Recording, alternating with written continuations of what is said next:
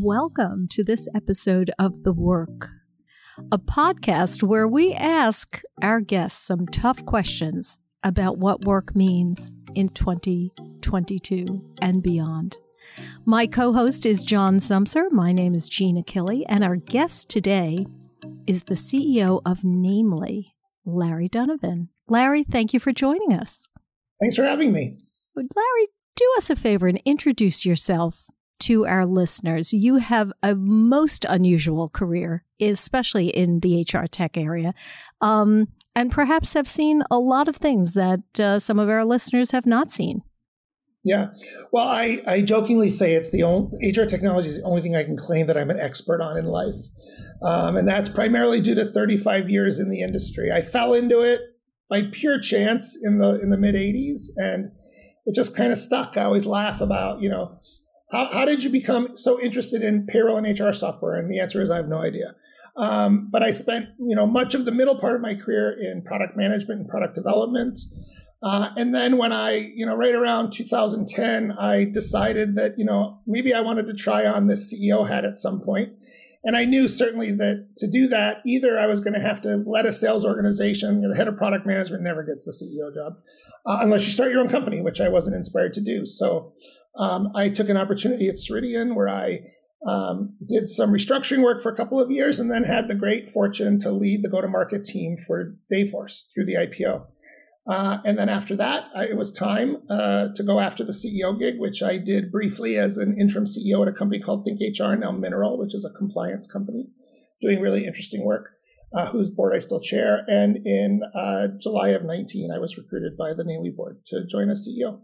Well, you've just totally crushed my hope that in high school you had set your sights on being in HR technology as a career path. But I totally understand. You've done some interesting things at Namely. I mean, I keep, of course, seeing that you're winning lots of awards for a lot of good stuff. Tell us what you're most proud of at Namely, what you've created as part of the culture there. Yeah, I mean, Namely is a very interesting company.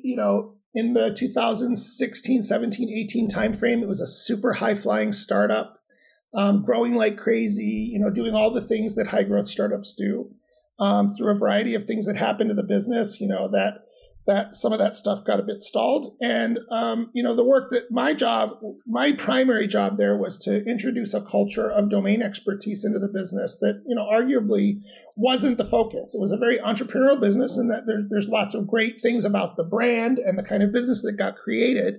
But really my job was to transform the culture, really to get inside the head of our customers, understand what they need, and then drive those solutions in a fashion that makes sense. I always talk about how everything I do goes through a filter, which is, what's great for employees and customers. I don't put them in order. I pretty much talk about them together. And if those things are right, then either I can convince or very naturally our shareholders will be satisfied.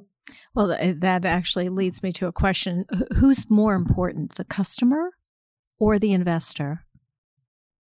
Well, I think that if you take care of the customer, the investor will be satisfied. You can't really do it in reverse. And I think that's what happens with a lot of startups. For example, being blindly focused on growth. Trust me, in this market, investors love it, even if you're burning a lot of cash. But the minute that growth stalls in any way, shape, or form, and the foundation isn't there, all of a sudden the investors have a really big problem. And if you've done a great job of building that foundation that supports and delights customers, your investors ultimately will always be happy. It may not be on necessarily the perfect trajectory that, the 1 in 500 companies that we all talk about every day experiences. But there you go. There's a lot of value in being the meat and potatoes vendor, right? You don't always have to be the cool side dish. John, looks like you have a question for Larry. I'm curious to see what your thoughts are on this wacky world of HR tech. Well, I'm curious for a little bit more information about Namely itself. Like, who's the customer and what's your reach? I'm totally out of touch with Namely. There was the initial burst. I went into a hotel room some years ago and every channel that I turned to had a Namely commercial on it because they figured out how to track me. Yeah. And I was impressed, but then nothing. And so where are you and what are you doing? Sure. And by the way, this business did a brilliant job building a brand, and we benefit from it every day. And that's the period you experience. I jokingly, when guests come to see us in New York, we're in the subway, I say, hey, all those boards along the subway walls, every one of them in 2017 said Namely on it. Right. And so, but it's a great question because, one of the things that the business did in its high growth state is tried to be all things to all people. And certainly when you're trying to do the transformation we're doing, I went back to my skill and experience as a product manager, which at its core, the best product managers on the planet know how to do something new and interesting with what they already have without writing a line of code. Usually it's like, oh, build this module, and a year and $1 million or $2 million or $3 million later, it's still not done. So when I came to Namely, the first thing I did was, what can we do with what we have? And the answer to that question was to specialize the company in a subsegment of the mid-market, which I would love to give a name to. We've named our customer Mojo, which is this hybrid, non-binary person that looks at the various personas that we serve.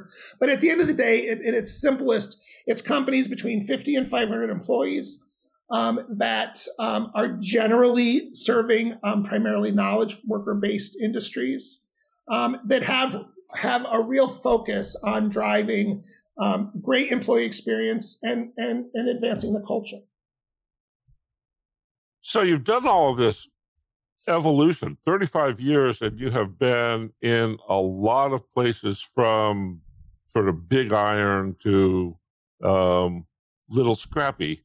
How do you zero in on this particular marketplace? I mean, it's, while you've got all of this HCM background, the markets are really different based on size. The behavior of the customer is different based on size. And so how do you make the adjustment when you move? Unequivocally. And that was an interesting, when I was thinking about taking the job, of course, I'd spent my whole career in enterprise at Lawson and Infor, then at Ceridian. Ceridian went down market some, but fundamentally, 1,500 employees and above. And so I honestly wondered, is this going to engage me? And the reality is it has very easily, because there's a very set of unique requirements. On average, our target customer has fewer than 3 people in HR and payroll total. And here's what's so special about what that customer needs. The only time they understand is just in time. Meaning that if they need to change the software, you better not expect them to know how to do it, because there's nobody around there that spends any time learning how to configure it. And when you need to tweak it, it better be easy enough, which means the following. When you build it, you can only go as far as you can go to get the perfect balance between ease of configuration and depth of functionality. It's one of the reasons why the enterprise products, when they've tried to go down market, have unequivocally failed, because you can't hide the complexity. Yeah. And the same problem happens with customers at very low-end products like Intuit or Gusto. They can't go up market because they can't introduce the complexity. And so what we've tried to do is find that perfect balance between the two to serve that customer well. Larry, I'm curious, though, given the market segment that you're serving, are there some of those customers that are on PEOs? I mean, is that a model that, when you only have, let's say, 3 people in HR, or maybe even no people in HR, maybe you have an office manager who's wearing multiple hats. Talk a little bit about why Namely versus a PEO. Sure. Well, there's actually a different spin on that, which is basically companies graduate usually twice during their growth. So you start a business and you'll go one of 2 ways. You'll do it yourself with a low-end product like Gusto, Intuit, Paychex, ADP, or you'll go with a PEO. And some will start with a PEO and then transition to one of those products, but generally not. So one of those lower end products or a PEO will get you to 75 or so employees relatively easily. But what happens then is it's too expensive, or it's not functionally rich enough, or the experience isn't good enough. In the case of PEOs, organizations realize they don't want their employees to have a relationship with a third party anymore. So what we've done is we have a program called a PEO graduation program that basically brings them onto the Namely platform, gives them the power and control to do all the most important employee-facing stuff, performance management, onboarding, talent acquisition. But benefits, brokerage services, payroll, we do all for them. So it's the perfect transition because you get a lot of the cost savings without having to carry all of the load when, there might only be 2 people at that point or even less in HR. Now, it's also worth noting that there's an equivalent graduation on the other end. We're also not naive enough to think that a customer can come to Namely and stay for life.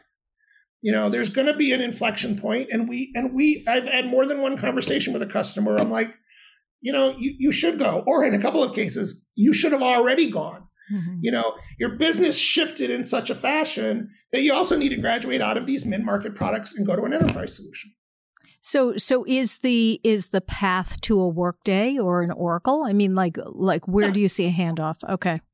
Either, I put it in 2 categories, like UKG and Ceridian, if it's primarily US or North America. And if you're gone really global, then many will jump straight to Workday or Oracle or SAP if you were to do an ERP purchase. Mm-hmm. We almost never compete with the likes of Workday. Whenever I see one, I'm like, there's something wrong here. It doesn't make any sense. But certainly I have said to customers, who are maybe struggling a little with our global functionality, and they're like, I'm going to go to Workday. I'm like, go for it. It's going to cost you about 6 times what you're paying. Exactly. And if you see the value, do it. I get it. And that, usually half of those customers don't leave because they don't want to spend the money.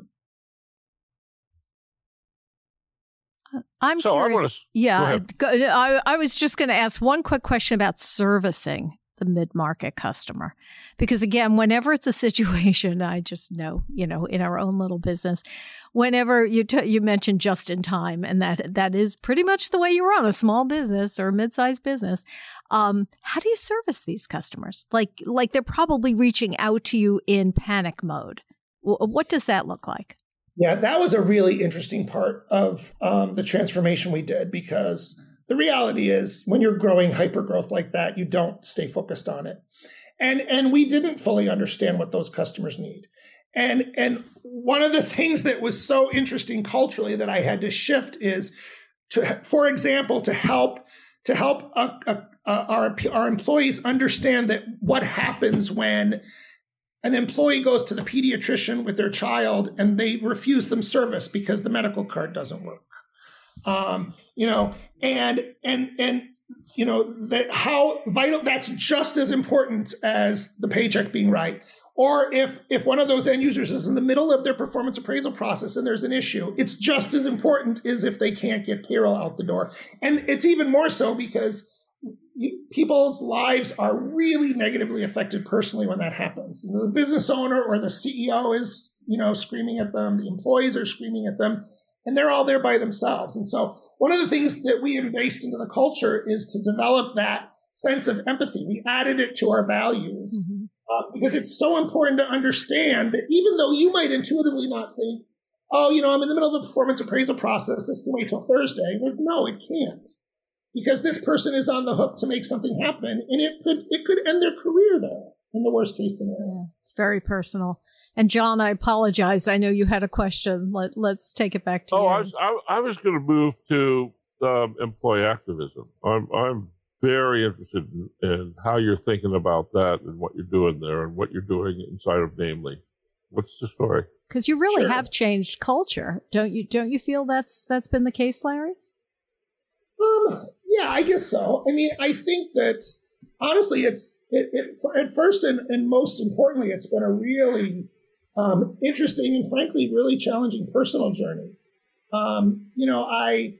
When I got there, I moved to New York, 6 months in, when you're dealing with all this transformation, this pandemic hits after George Floyd was murdered, who, by the way, the incident occurred less than a mile from my daughter's house. So it was super personal in our family. But more importantly, as an executive, you had to figure out what to do. And so not only did I have to figure out what to do, but I also had to figure out where my own head was. Mm-hmm. I am a 61-year-old white male of privilege. I jokingly will say, I'm a gay white man, but big deal, and I was raised by racist parents. And so, so I had all these personal dynamics that first I had to get straight before I felt like I could lead. So, my kids were hugely influential in that as it was happening. And, I had to figure that out in my own head first before I could then make a series of choices. And, part of that was like, first and foremost, immediately getting out there with a statement about who we are and how we were going to handle that. How do you do that work, though, on yourself? I'm just curious. And I know that's more of a personal question than a professional question, but how do you do that work? I did a lot of reading. I did a lot of talking to people. My kids were really influential in it. And they were a great source of both support and inspiration in terms of how to figure it out. And then, of course, in the work environment, we engaged a group of people. We have pretty strong employee resource groups already, had them in place. And so we drew on those folks to help me sort it out. And so the first thing we did was we put a really strong statement out on our website, and we made it very clear that we were going to support this in a variety of fashions. And then it was just really about continuing to talk to people, continuing to think about my own journey in my head and ask, what did that mean for what we were going to do as people? And of course, then we headed into the election. And so, it was a really interesting time. And, of course, I have to be very careful. It's a pretty, our employee group is pretty liberal in general. So actually, some of our more conservative employees felt like they couldn't really express their views. So we had to deal with that. And for me, everything was like, we will always respect everyone's viewpoint. We don't have to agree, but we have to respect it.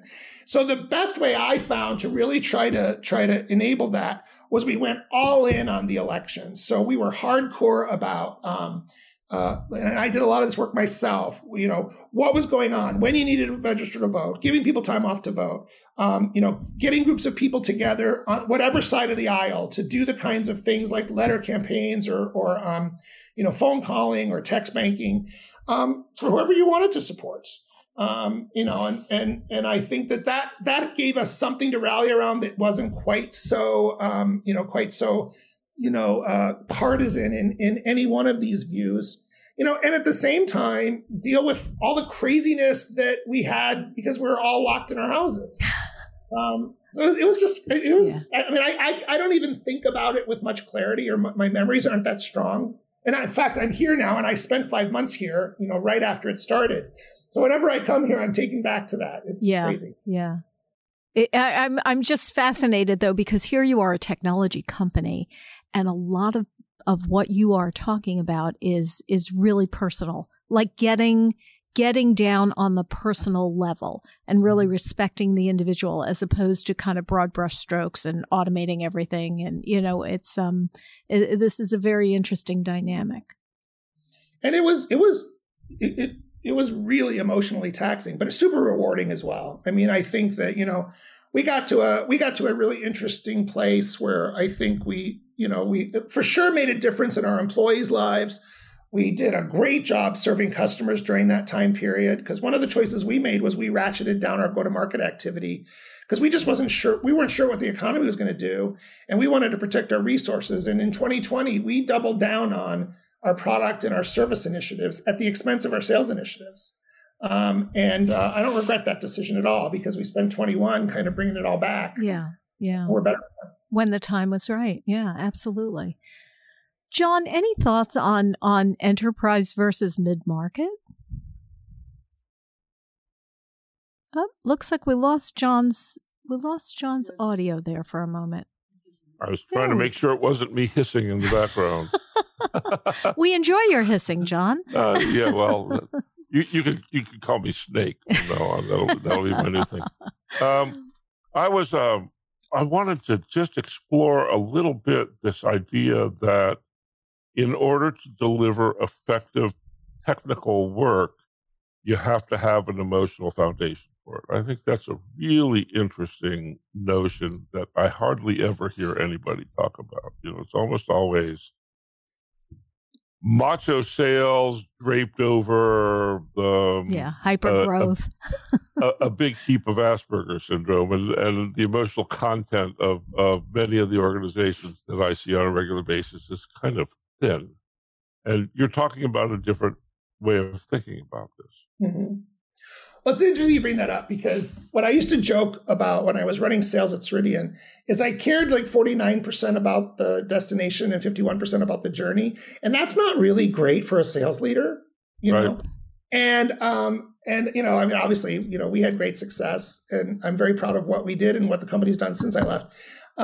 You know, but I think that so much of what I have been drawn to in my work as a CEO is about, you know, kind of the behavior and, you know, and, you know, emotional aspects of the work we do. I do a lot of coaching with the board work that I do. And I spend way more time talking about, you know, you realize what you're talking about is you're afraid, you're experiencing fear. And if you get past your fear, we can make this other thing happen. You know, and so I probably should be some kind of leadership coach in my retirement or something. Because I love doing it. And it really does make a difference. I mean, I think a CEO as coach is so important. Listen, I spend plenty of time worrying about sales results and doing all of those things. But I do believe strongly that, you know, the reason we have a great culture, the reason our employee NPS score is plus 85 is because we think about that stuff just as much as we think about the outcome. You know, because even when I have to deliver a hard message, you know, the first thing I'm going to ask myself is, what's the best way to communicate this with high expectations that will be well received? And trust me, you know, we've all experienced in our career, yelling at me isn't it, you know? And so, yeah, so I guess that's, you know, that's kind of how when I decided to become a CEO and then became one, that was going to be important to the way I was going to lead. So there's a lot of talking around culture in this conversation. Let me ask you a kind of a direct question about culture, and that is, what do you think it is? How do you tell what you've got, and how do you tell when you've moved to the next thing? Sure. I personally believe it's that first and foremost, to create a culture, you have to have a clear understanding of values. And the first thing I did when I got to Namely was I looked at our values and I changed them. Not materially, but I definitely changed them. You know, and values should never change, by the way. The only time really values should be questioned is if you have a new CEO. And even then, I didn't want to change them radically, but I took some heat for doing it. But there was a method to my madness, because I wanted to ground us on a much smaller number of values that were centered around some of the things we've already talked about. You know, focus on understanding the need of the customer, approaching the customer with empathy, approaching each other with empathy, but also having a sense of urgency and making sure we're accountable for making sure things happen. From there, what I did was then that gave us the platform we needed to ask the following question, which is, what are the kinds of behaviors we expect to see from employees that are going to do two things? One, represent the values, and two, create great outcomes. And so I never actually was focused on the culture per se. It was always just focused on how could we better live our values while being accountable for results. And if you do both of those things well, you know, the cultural stuff is going to some degree take care of itself. Now, there's this overarching stuff we have to be super sensitive to around, you know, the social dynamics of the world, especially in this day and age, you know. So the sensitivities around diversity and inclusion, the sensitivities around all the political stuff that was going on, we're also kind of override that. And the how of the way you approach all those things in values, behaviors, and outcomes that supports those other broader initiatives, you know, give you another bump forward, I think, in how culture evolves.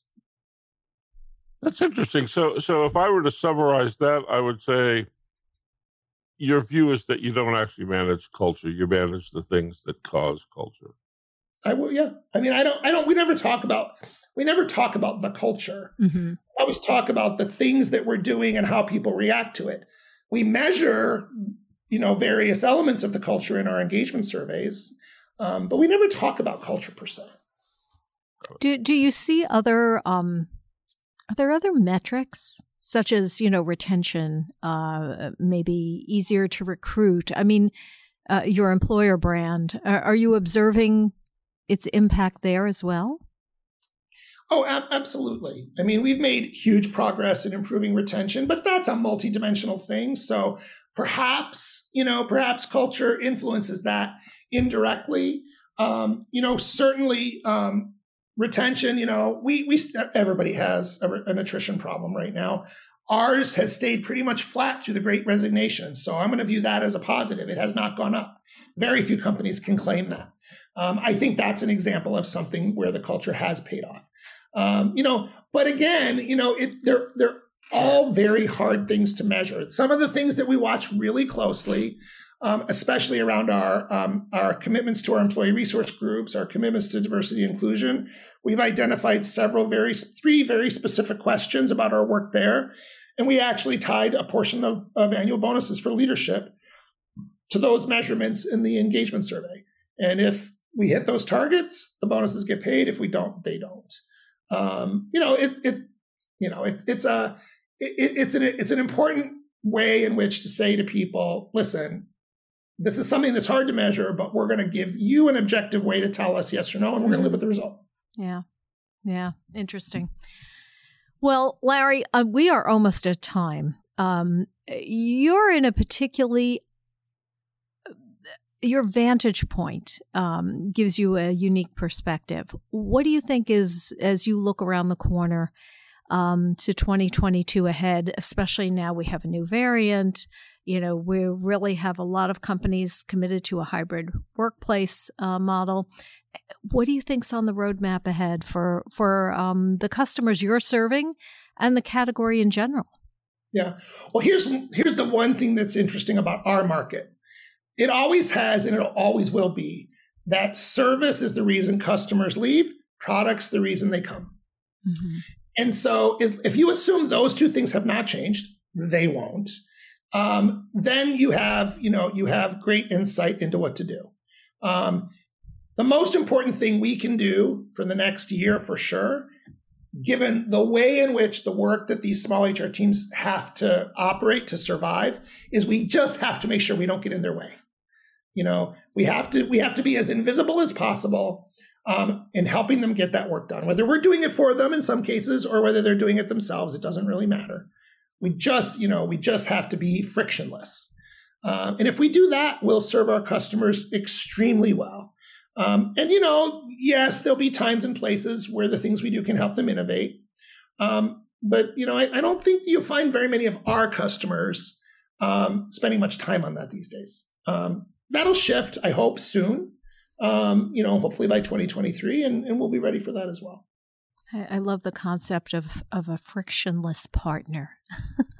John, before we let Larry get back to his day, any closing comments? I do want to ask you one last thing about the trajectory of your career, and that is, now you're in the smalls after all those years in the bigs. What's different? What do you miss? Well, John, I don't know if you remember, but I believe it was 1999, I came to your house for a party with Don Raymer back in the wild early e-recruiting days.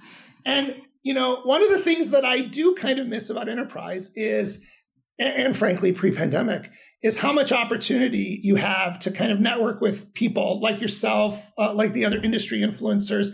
Most of them are close friends now, although I'm noticing now there's a lot of them I don't know anymore because a few of us are retired. It's the People Magazine syndrome that John and I were talking about. We can't read People Magazine anymore because we have no idea who anyone is. So I think that's probably the biggest one. I can tell you, though, I don't miss traveling, and that's one of the really great things about serving the market. So I just think it's all been great in different ways. I always compare it to raising children. If you're doing a great job raising your kids, every phase just gets better, but every phase is different. And I think that describes my experience as well. That's great. Thanks. Thank you, Larry. That is great. We really appreciate you being our guest today. Would you please tell our listeners how they can get in touch with you and learn more about Namely? Yes, thank you. We'd love to hear from you. The quickest, easiest way is send me an email at larry@namely.com, and I will take it from there. But of course, namely.com as well will get you connected with anybody you need to. Perfect. Thank you so much. We appreciate your time today. This is the latest episode of The Work, and we are signing off.